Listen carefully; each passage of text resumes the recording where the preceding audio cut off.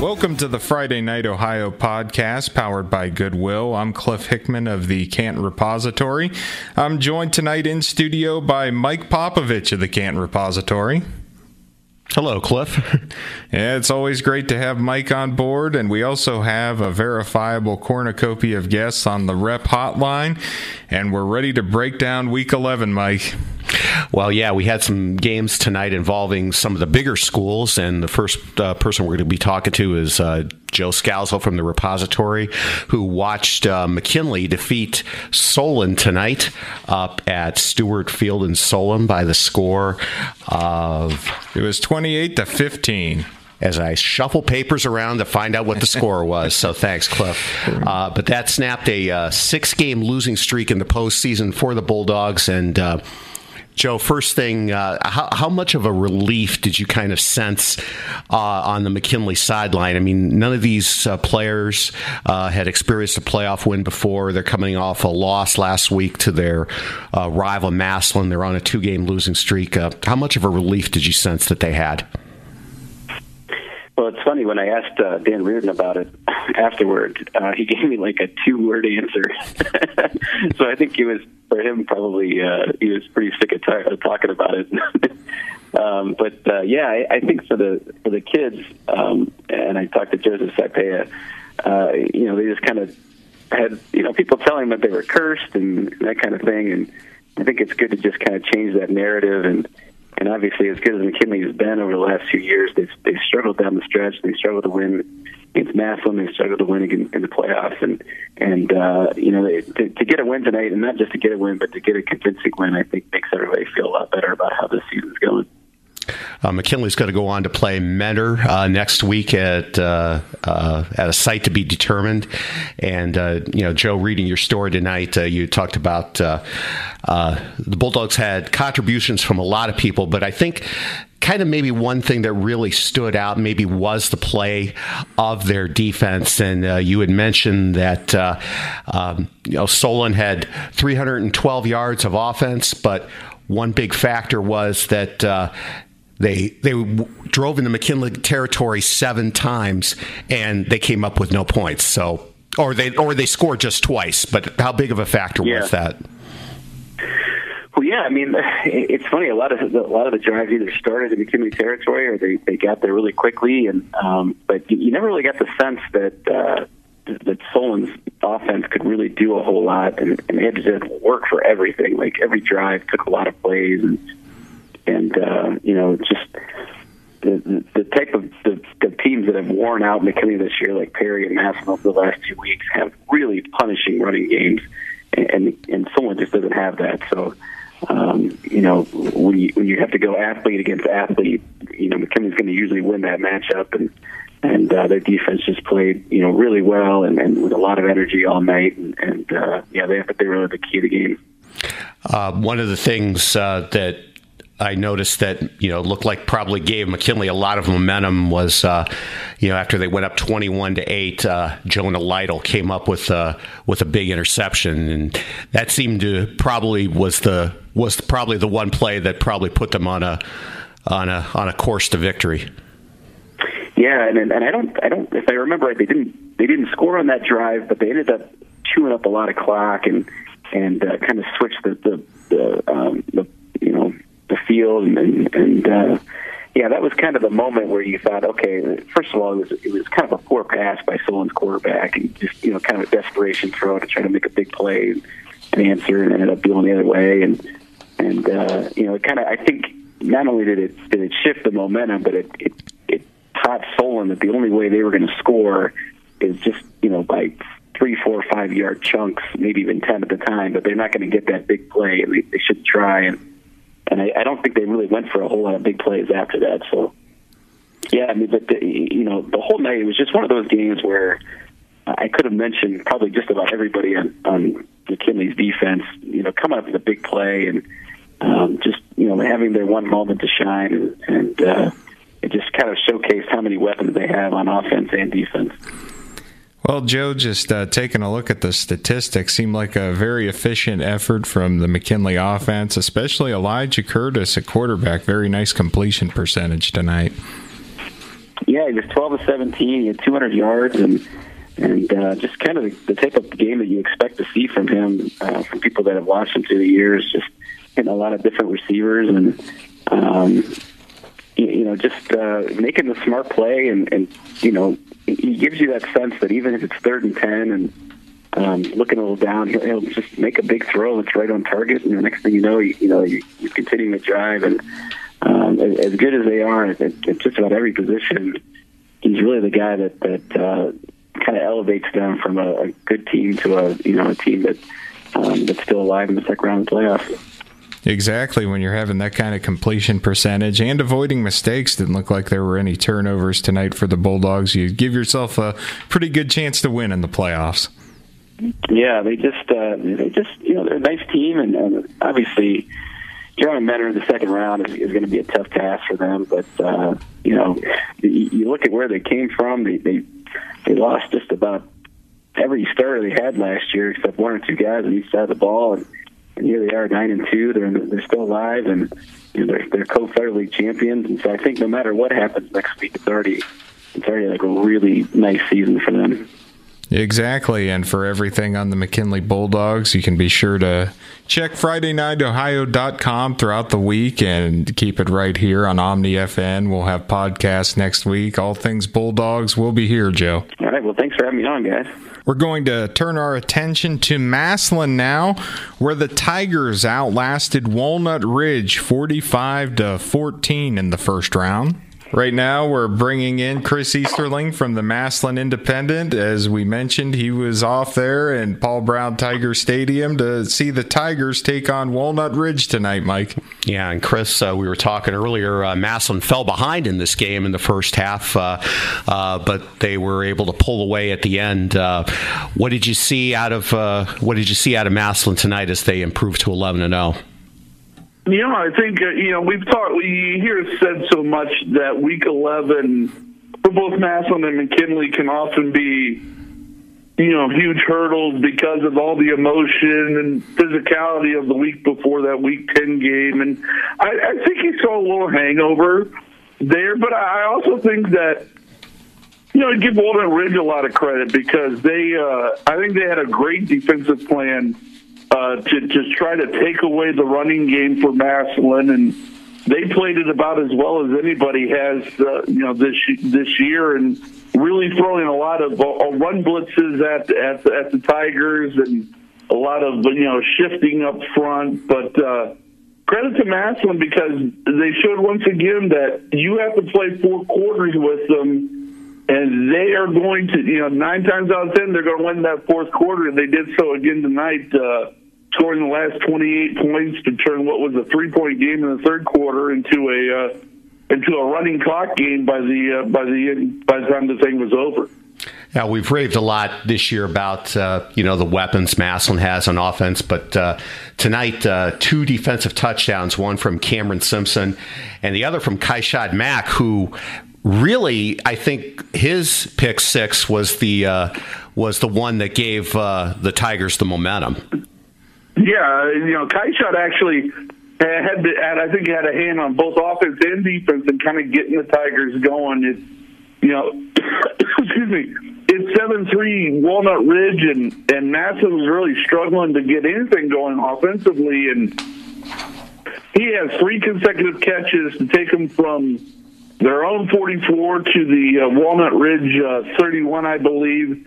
They go in, they score a touchdown to take the lead back at 10-7, and then he turns right around, picks off a deflected pass at the 36, and runs it back for a touchdown. And suddenly a game that Massillon was really struggling to get much going, and they have the momentum firmly in their hands at 17-7.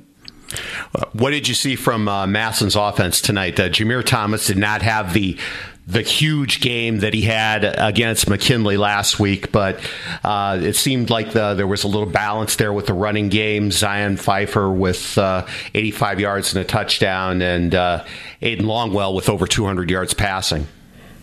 Yeah, I think that's sort of the beauty of their offense is that it's hard to take everything away from them because on a night when the running game wasn't there, at least the way it had been even, a week ago, in the win over McKinley, they can throw the football. And Trey Morgan didn't have a great night catching the ball, but Jaden Ballard had a huge night for him. You see, look at your 8 catches, 97 yards, a touchdown. He came up with some huge catches. Kaisha Mack, again, made some big catches.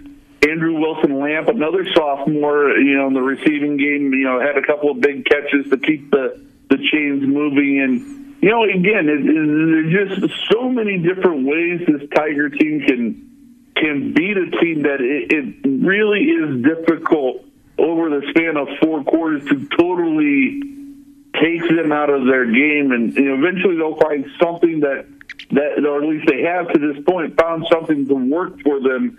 And tonight it was, well-timed passes and some big runs when they needed them from both Zion and Jameer. And we don't want to leave out the Tiger special teams either, Chris. They had a blocked punt tonight for a touchdown.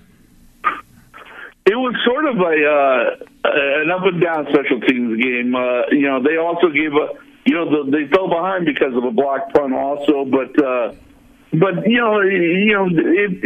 getting that blocked punt, that led to a field goal early on for them in a 3-0 lead. Alex Bauer, has continued to get better and better all season, kicking the ball for them, and they get another field goal for them, and they really do all 3 phases. They seem to find ways to make plays in all 3 phases, and I think that's a big reason why I think people look at them the way they do as a team that, would have been absolutely shocking to see them lose in week 11. And obviously they didn't, and they move on now to week 12, where I think getting over that week 11 hump has proven in the past to be kind of a stress reliever for them. It takes the weight off their shoulders, and it'll be interesting to see how they play next week against Whitehall Yearling, because I would expect maybe a little more relaxed Massillon team now that they've gotten past as Nate Moore says, the 2-week grind that is McKinley. All right, we'd like to thank Chris for coming on and talking to us tonight. Always a pleasure to have you on, Chris.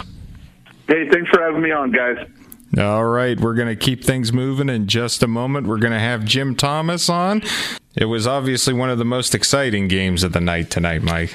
Yeah, the Alliance Aviators looked like they had a victory up at Medina Buckeye, and then just like that, on their only completion of the game, Medina Buckeye gets a touchdown and beats the Aviators 28-25, and we're bringing in Jim Thomas, who covered the game for us. And Jim, what was that last few minutes of that game just like? I mean, just when Alliance thought they had all the momentum, just like that, it's gone.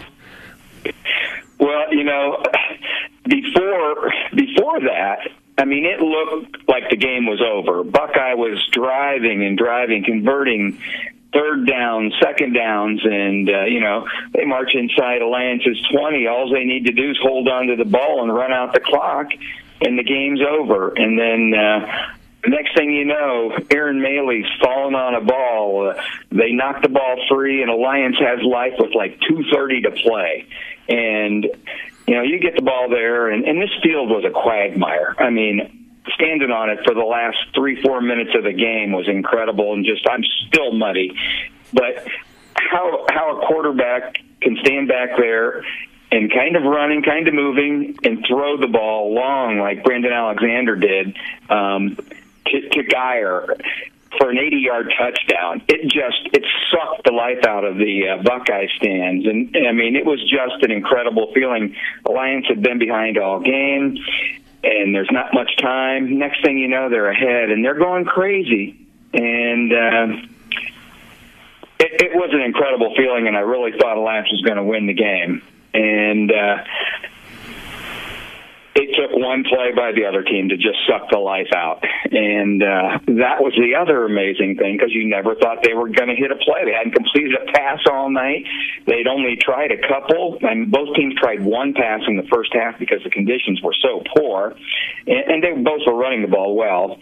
So that was the plan. And then when you've got to throw with a couple minute and whatever it was, 40 seconds to play or something, and to make a perfect throw to the right kid, you just got to give Jacob Dorge and Anthony Watkins credit for making the play, the combination there that, won the game for them. And they're both seniors, and, they win their 10th straight game. They go 6-0 at home, and they win the first playoff game in school history. And you feel great for them, and then you feel just horrible for Alliance in the way it ended.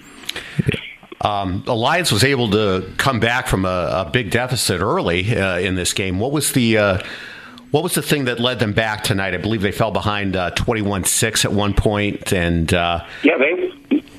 they were down 14-0 right off the bat. And initially, you thought that this game was going to be all Buckeye. They came down and scored right away, and then George made a great 53-yard run right through the heart of the Alliance team, and it looked like it was going to be their night. But then Alliance just settled in and ran behind the big line, and Noah Durst, Hawkins and DeMarco Brooks and Alexander all ran the ball effectively, and they just never quit. They never quit. When they got this late touchdown at the end of the half, I think that was a big key for them right there. Brooks went in from 16 yards out, and that made it 21-13. So they're only down a touchdown and a 2-point conversion. So they were back in it. And I think a lot of people that were in the booth thought Alliance had momentum coming out to start the second half because they were getting the ball. So they come out and they put together the best drive of the game. 15 plays. They get the ball at the 45-yard line to start, and they just kept running, like 2 yards, 6 yards, 7 yards, none, 5, 3. It was 3rd and 5, and the Bucks jumped offside to give them a first down, and then they converted a 4th and 1, and it's 3rd and 5 at the 6-yard line, incompletion. And they're trying to figure out what to do. They're hurrying up. I didn't know if they're going to kick a field goal to try and get it back within inside of a touchdown. And Coach Whiting said afterwards that he wanted to call timeout. They were trying to get people in. They had a play in mind. And instead, at the last second, they just went with it. And the players were hurrying, and Alexander threw a pass into the end zone that Hawkins intercepted and ran it out to the 22. So that, you get 15 plays, and you don't get anything out of it. That really hurt right there. But they were in the game. I mean, that let them know that they were coming back. And then they went 3 and out, and those were the only 3 plays that Buckeye ran in the entire third quarter. No first downs, 3 plays. So Alliance comes back with 13 more plays. They were in 28 plays, the Buckeyes 3 at the beginning of the second half. Yeah, you mentioned that. It seemed like the explosive plays were the one thing lacking for Alliance. You mentioned in your story on FridayNightOhio.com. The big runs just weren't quite there tonight, and they had to rely on those long drives. Yeah, I hadn't seen them all year, Cliff, like you had, so I wasn't sure what kind of a team they were, but to me, they were bangers. I mean, they really were physical on both sides of the ball. They had their issues with tackling because of the mud, just as Buckeye did, but I thought they were effective running the ball. They only had 3 plays of 10 yards or more on the ground. Meanwhile, they only throw the ball a few times, and they have a 24-yard touchdown and an 80-yarder. So they hit the big plays with the pass, but didn't get them with the run. And then they didn't get the turnovers either. They got the big strip at the end, but as you had mentioned in your pregame stuff, Cameron Cox had the 5 touchdowns, and they just weren't getting the plays to turn over against that team. They were a pretty effective and efficient team, the Buckeyes. Yeah, Aaron Maley did have the big strip at the end. That's something that's kind of been a hallmark of his game all year. What did you think of Mr. Maley, Jim? I thought he was very good. I thought he was the effective guy on the defense out there. DeMarco Brooks was all over the field, both sides of the ball. I liked Jaden Seals. He was a crafty guy. There was a fumble at the end zone, and he hustled in and picked the ball up like at the 1 or at the 1 inch line and got a touchdown to really help out the Lions, and also made a big catch later on. But they were really hurt by the kicking game tonight. They had a blocked PAT. They had an unsportsmanlike on a PAT that when they were going to go for 2 to tie the game, that sent them back 15 yards. And then they had another pass fail later. So they were playing from behind because of that. That and getting nothing out of that 15-play drive hurt. And then they got tricked on a 4th down fake punt that set up a touchdown. And it was Hawkins. He's not even their punter. I mean, this kid did everything. He intercepts a pass. He catches the game-winning touchdown. He's back in the punting position, and the guys in the press box at Buckeye go, "Hey, who's punting back there?" And they said, "Is it number 4, who's this, I can't think of his name right now." And I said, "No, that's Hawkins." And they said, "He doesn't punt the ball." And somebody immediately goes, "It's going to be a fake." And it was, and they picked up the 1st down just barely. And then they turned that into a touchdown, and that was a huge, huge swing. All right, Jim, we appreciate you coming on tonight and talking everything Buckeye and Alliance. Again, Alliance falls 28-25, and one of the most exciting games of the night. Thanks a lot, Cliff. Thanks a lot, Mike. Thank you, Jim. And we had some other games that we don't have callers for, Mike. Canfield defeated Marlington tonight, 35-10. Malin Clinkscale had 177 yards rushing and 2 touchdowns. He also had a pick 6 for Canfield. Marlington really banged up, Mike. They're missing 2 offensive and defensive linemen. Garrett Young was lost for the season a couple weeks ago, their best lineman. John Miller, starting guard, out tonight against a big physical Canfield team. Still managed to hang in this game, though. Travis Winuskus had a 2-yard rushing touchdown. Colton Wade, 21-yard field goal. Blaine Himmelheber had 8 catches for 79 yards. Valiant effort by the Dukes, but just so many injuries this year. Yeah, the injuries, especially now at this time of year, they come up. It's just an inopportune time. Marlington loses to Alliance last week and falls in the first round of the playoffs. Still, when you look back on it, an 8-win season, a lot of teams will take that. They had a great run after losing their season opener to put themselves in position to possibly win the first Eastern Buckeye Conference Championship. They lose last week, but still make it into the playoffs, and they go down tonight against a Canfield team who I believe was ranked number 1 in the state at one point this season. Yes, they absolutely were number 1 seed in Region 9 and Division 3. Just a tough team, and they've kind of cut a swath through the area. They beat Louisville earlier this year. They beat Alliance 35-0 earlier this year. So the Cardinals have kind of worked their way through the Eastern Buckeye Conference and Stark County as a whole at this point. Right. And I believe another game tonight that affects the Massillon Tigers. I was about to mention it. There you go. Columbus Whitehall Yearling knocked off Dover by a score of 38-31. Whitehall Yearling jumped out to a big lead early, and then Dover rallied. But Whitehall Yearling will go on to play Massillon in a second-round game next week. Guessing maybe Mansfield, but that's we'll have to wait and see where the OHSA puts that game. Oh yeah, that was one of the most shocking results of the night. We kept looking at that one. Scoring was going back and forth. The phone was ringing off the hook with the updates. You could barely keep up with it at times, but Yearling finds a way to survive, and that was a big win. It was ringing off the hook with updates. It absolutely was, and that's not. We're not done for the weekend, though, Mike. We're done for tonight, but we're going to talk about some of the games tomorrow. Some of the teams you've seen and are familiar with.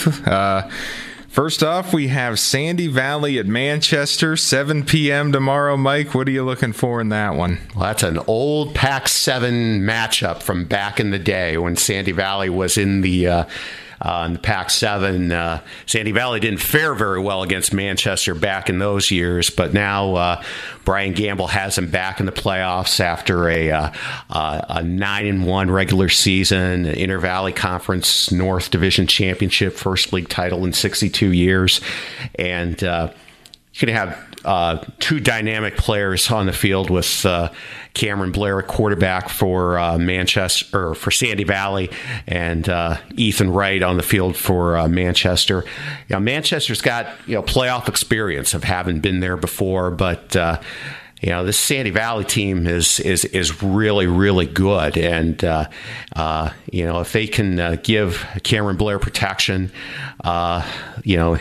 allow him enough time to get the ball to his talented receivers like Brody and Bryce Kelly, and if Brendan Abradovich can get things rolling in the backfield, Sandy Valley has a real good chance of going up to Manchester and knocking off a team that has been giving up a lot of points lately. Absolutely, it's they've had their moments. They've also had some big come-from-behind wins. They were down to Orville 21-0 before rallying to win that one. So this could get wild, Mike. There's a potential for a lot of scoring, as you mentioned. Right, and Manchester really traditionally a powerhouse. Yeah, we see them in the playoffs every year. Jim France, winningest coach in Ohio. It's a great program. Sandy Valley's they're going to be up against it when they go up there, but I wish I could go watch it. I'm not going to be there, but that would be a great game to watch. As a fan, it is an exciting matchup. I think that may end up being one of the juiciest matchups on paper the entire week. Also, Mike, a team you've seen a lot, East Canton. They draw Ashtabula St. John's tomorrow. What are we looking at with the Hornets? Well, Ashtabula St. John's, I don't know if you want to call it a Cinderella story. Maybe it is a Cinderella story. This is a program that back in the 1980s, when they were Ashtabula St. John and Paul, had a really good football program. The school became Ashtabula St. John, and they did not have football in the OHSAA up until a few years ago. And they haven't won very many games prior to this year. And this year they had a great season, getting to the playoffs for the first time as Ashtabula St. John. So it's been a really good comeback story for them. And for East Canton, this being in the playoffs for the third straight year for the first time in school history. We've talked about this before. They've had to really deal with a number of injuries, kind of like what Marlington's had to deal with. But they've had to overcome that, and they were able to get Nathaniel Suntheimer back last week. Talked with him earlier this week, and there was a point this season when he injured his knee that they were thinking maybe torn ACL and that he would be out for the season, and that would be that. But the MRI came back showing that wasn't the case, and he was able to get in action last week. So his return is a big help for East Canton's offense that had to develop depth in the backfield out of necessity this year when he went out, and of course Cody Vacco, first year as the starting quarterback's having a tremendous year. Obviously, he's their offensive MVP. So I'm thinking that East Canton is the favorite in this game, and they'll move on, and they might have a chance to face Cuyahoga Heights again if they're able to win tomorrow night. The team that they faced in the second round of the playoffs last year. Absolutely something to keep an eye on. And we have one final area team in action. It's Tuslaw at Orville. Orville, one of the most high-powered offenses in the entire coverage area. We've seen them put up points all season long. Right, and we talked about, a few minutes ago, talked about that wild game they had with Manchester, but with Tuslaw, it's you're probably playing with house money here. I mean, exactly. You're the 8th seed going up against the number 1 seed. A lot of people outside of Tuslaw are probably looking at them and saying, Orville's the favorite here. I mean, Tuslaw really's got nothing to lose, and they've they've had a great run during the latter half of the season, and it's the playoffs, Cliff. Anything can happen. Anything can happen, and quietly, like you said, one of the strongest finishes in the area. Right, and they were able to hold on last week. That would have been kind of interesting last week to. They were in a position where they had a big lead in their game against Fairless, their rival, and Fairless was coming back, and Tuslaw had to win that game to get in the playoffs. So if they would have lost, that would have been it. But they were able to, overcome that rally and get into the playoffs, and they hadn't been to the playoffs for a while. So it's good to see an area school that hasn't had a taste of the postseason for a while, get that opportunity as Tuslaw will tomorrow night.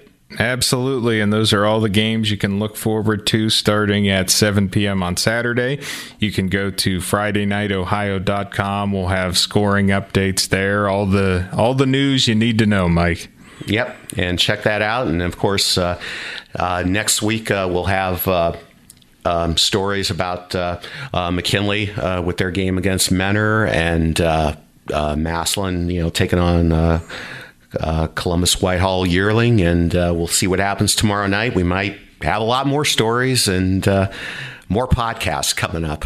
Exactly. So you can check back for another podcast next week. For Mike Popovich, Joe Scalzo, Chris Easterling, Jim Thomas, and Cliff Hickman, we'll catch you next time on the Friday Night Ohio podcast, powered by Goodwill.